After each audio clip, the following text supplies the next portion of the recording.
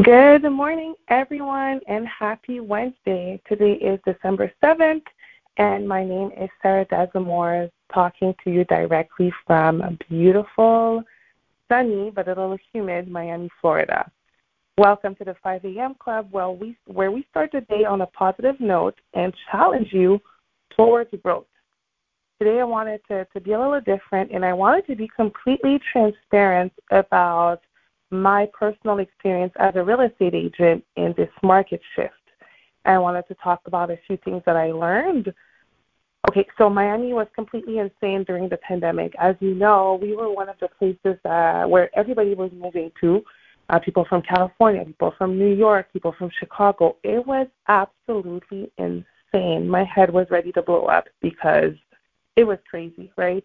If you were representing a buyer, you had to waive everything in order to even be considered for a property, meaning that no inspection, no appraisal, sometimes even no financing contingency. It was crazy. I've had buyers have to pay $50K, $70K over the appraised value just because they wanted the house, right?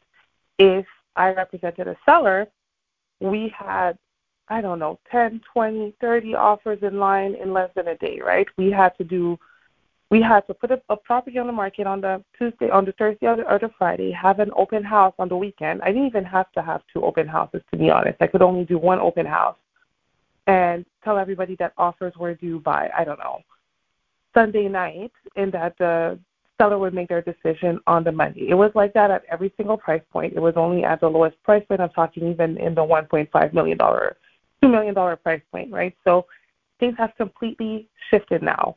I started seeing it when I had a listing. I got a listing of the neighbor of a house that I sold, and when the interest rates started going up, and we went from getting, 18, 20 offers to getting only 4 or 5, right?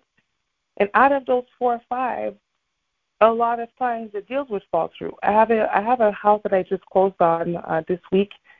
The deal fell through 4 times before we were able to find a buyer, and I had the listing. Why? Because we'd be under contract, and because of the interest rate change, the buyers wouldn't qualify anymore. So it's been quite different. So a lot of buyers are backing out. A lot of sellers have the wrong expectations when putting their house on the market. And I represent a lot of investors, so even to find a qualified tenant now, some tenants decided, you know what, I'm going to stay where I was at before. I'm not gonna move, right? So it's been even more difficult to rent. Stock market is down. So whatever business you're in, if you're in any type of finance, you're feeling it, right? You're seeing what happened. So a couple of tips I found have helped me in the past couple of months with this market shift. And again, market shift all the time. And the way I look at it, only the strong survive. So one of the things I noticed is that you have to be very, very solid at what you do.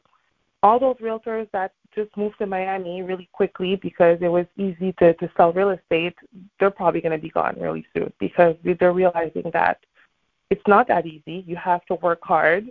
You have to have your clients back, and you need to actually put in the time and the hours, right? So you have to be really solid. Again, not only in real estate, but if you're in the stock market, you have to be very, very talented in your field. Another thing is communication is everything.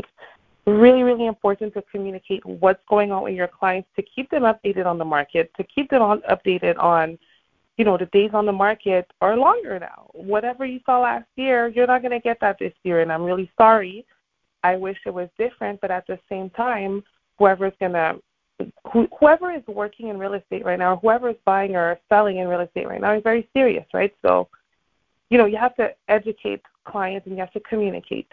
And speaking of education in your field is extremely important. There's no better time than now to get more educated on your field, to get educated on the subject that maybe you didn't know about, to get people on your team more educated, right? Because the more educated you are, the more confident you are, the better you're doing, and the less stressed out you are about this market shift.